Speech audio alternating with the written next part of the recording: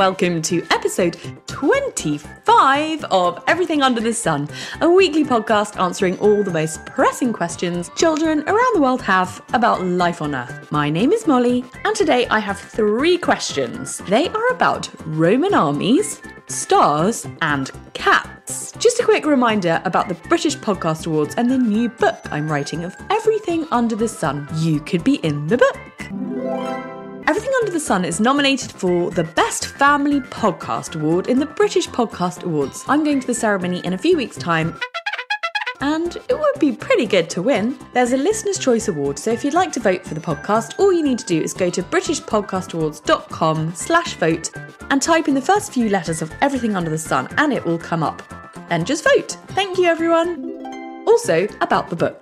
Everything Under the Sun is going to be filled with your questions. There will be 365 questions from children around the world about everything under the sun. So if you'd like to be in the book, please do send in your questions. Just ask an adult to record you asking your question and send it in to me at molly@everythingunderthesun.co.uk. Right, on with the show. This week our first question is a history question. I think it's almost our first history question and I really love some more. So to kick us off, here is Ethan who has a question about Roman armies. Hello, my name is Ethan. I am 8 years old. I love school and playing with my friends. My question is, how many men are in a Roman army? Hi Ethan. Well, that's such a great history question. To answer it, I have a great historian named Dan Snow. He writes history books, makes history television programmes and has his own podcast called History Hit, which I went on last year to talk about my first 2 books, The Secret Museum and Wonders of the World's Museums. Let's see what Dan has to say about Roman armies. Hello Ethan, that is a great question. My name is Dan Snow and I am a history broadcaster, writer, podcaster, the whole works. That is a question that I wrestle with all the time because there was no standardised size for a Roman army. Now, the overall Roman army, i.e. everybody in the Roman army, say under the Emperor Hadrian, was perhaps 400,000 men. That's around 4 times the size of the Roman army today. But bear in mind, that had to garrison an empire that stretched from Carlisle in the very, very northwest of what is now England, down to Morocco in North Africa, and right the way across to the deserts of Arabia. So a huge empire controlled by, well, not that many men. Of course, we also have to remember that there would have been legionaries, Roman legionaries, but there would have been locally raised units as well. So there would have been groups of soldiers, light, people like slingers, cavalrymen, archers, raised from each locality to provide a bit of extra help. The size of a Roman legion, which you may have heard of, which is the kind of building block of a Roman army, that was around 6,000 at the start of the Roman Empire. So if you think about Augustus, and Tiberius and Claudius, so around 6,000. About nearly 5,000 of those were infantrymen, and the rest were probably support, so engineers and cavalrymen, things like that. So the whole of the Roman army is perhaps 500,000 men. Then these individual building blocks are around 6,000 men. For battles, it could be anything really. It could be how many legions the emperor or the general had at his beck and call at that moment. For the invasion of Britain in 43 AD, the Emperor Claudius built up a force of just over 20,000 men. That was 4 legions. He brought 4 legions across. One of them, by the way, was commanded by the future Emperor Vespasian. At the Battle of Cannae, which is during the Roman Republic, when Hannibal defeated the Romans, one of the most catastrophic defeats the Romans ever suffered. That was 200 years before the invasion of Britain, in about 216 BC. At that battle, the Romans had something like 85,000 men on the battlefield, an extraordinary number of men, the majority of whom were killed or wounded. So that was amazing. And then another great Roman defeat you might have heard of is in the Teutoburg forest in Germany.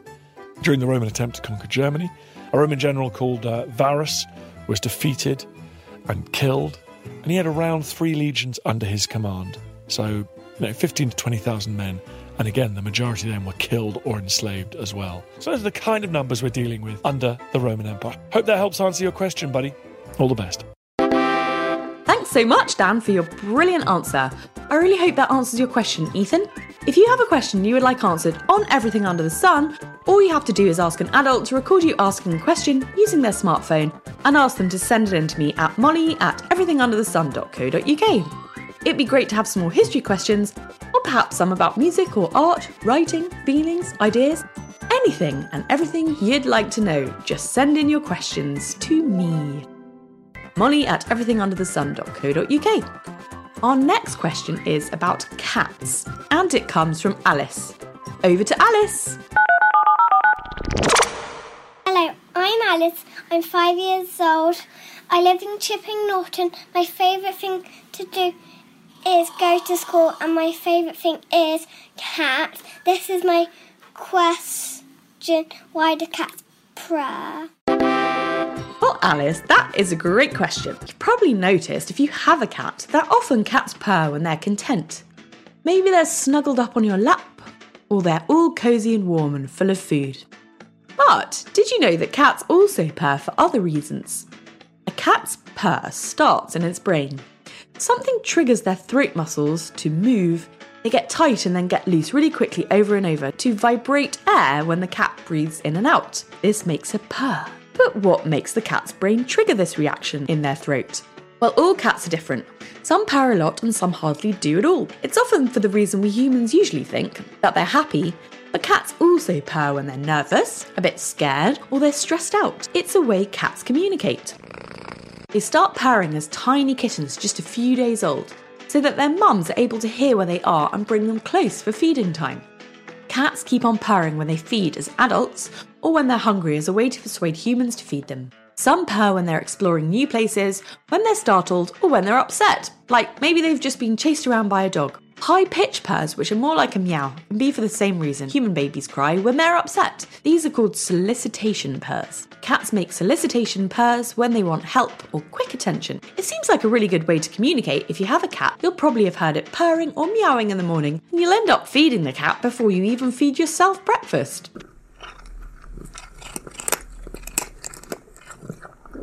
Cats purr when humans aren't around.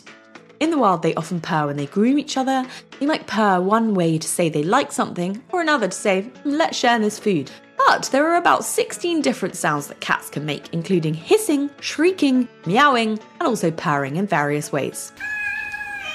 Cats also talk to one another using body language, so they can signal with their tails, whiskers, and their ears. But over time, cats have noticed humans aren't very good at working out what cats are saying using these things, so they tend to purr at us instead because that tends to work better. Did you know that cat experts think purring has a healing effect and is good for a cat's body? The vibrations of a purr help a cat's bones to grow and its muscles of the body to repair. So really, purring can keep a cat's body in good condition. It's a very easy way for them to keep themselves healthy while they're resting. And did you know that petting a cat can keep a human calm too? Owning a cat can lower the chance of you having a heart problem by a third. Cats that purr can't roar, and cats that roar can't purr. I'm talking about big cats and little cats. The scientific name for big cats that roar is pantherine.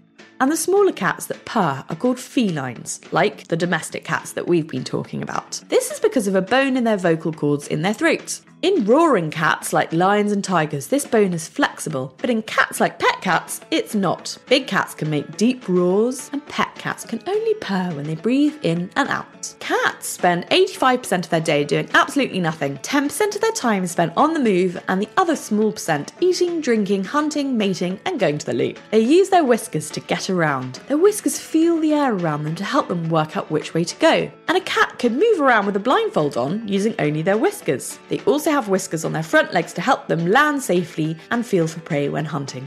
I hope that answers your question, Alice.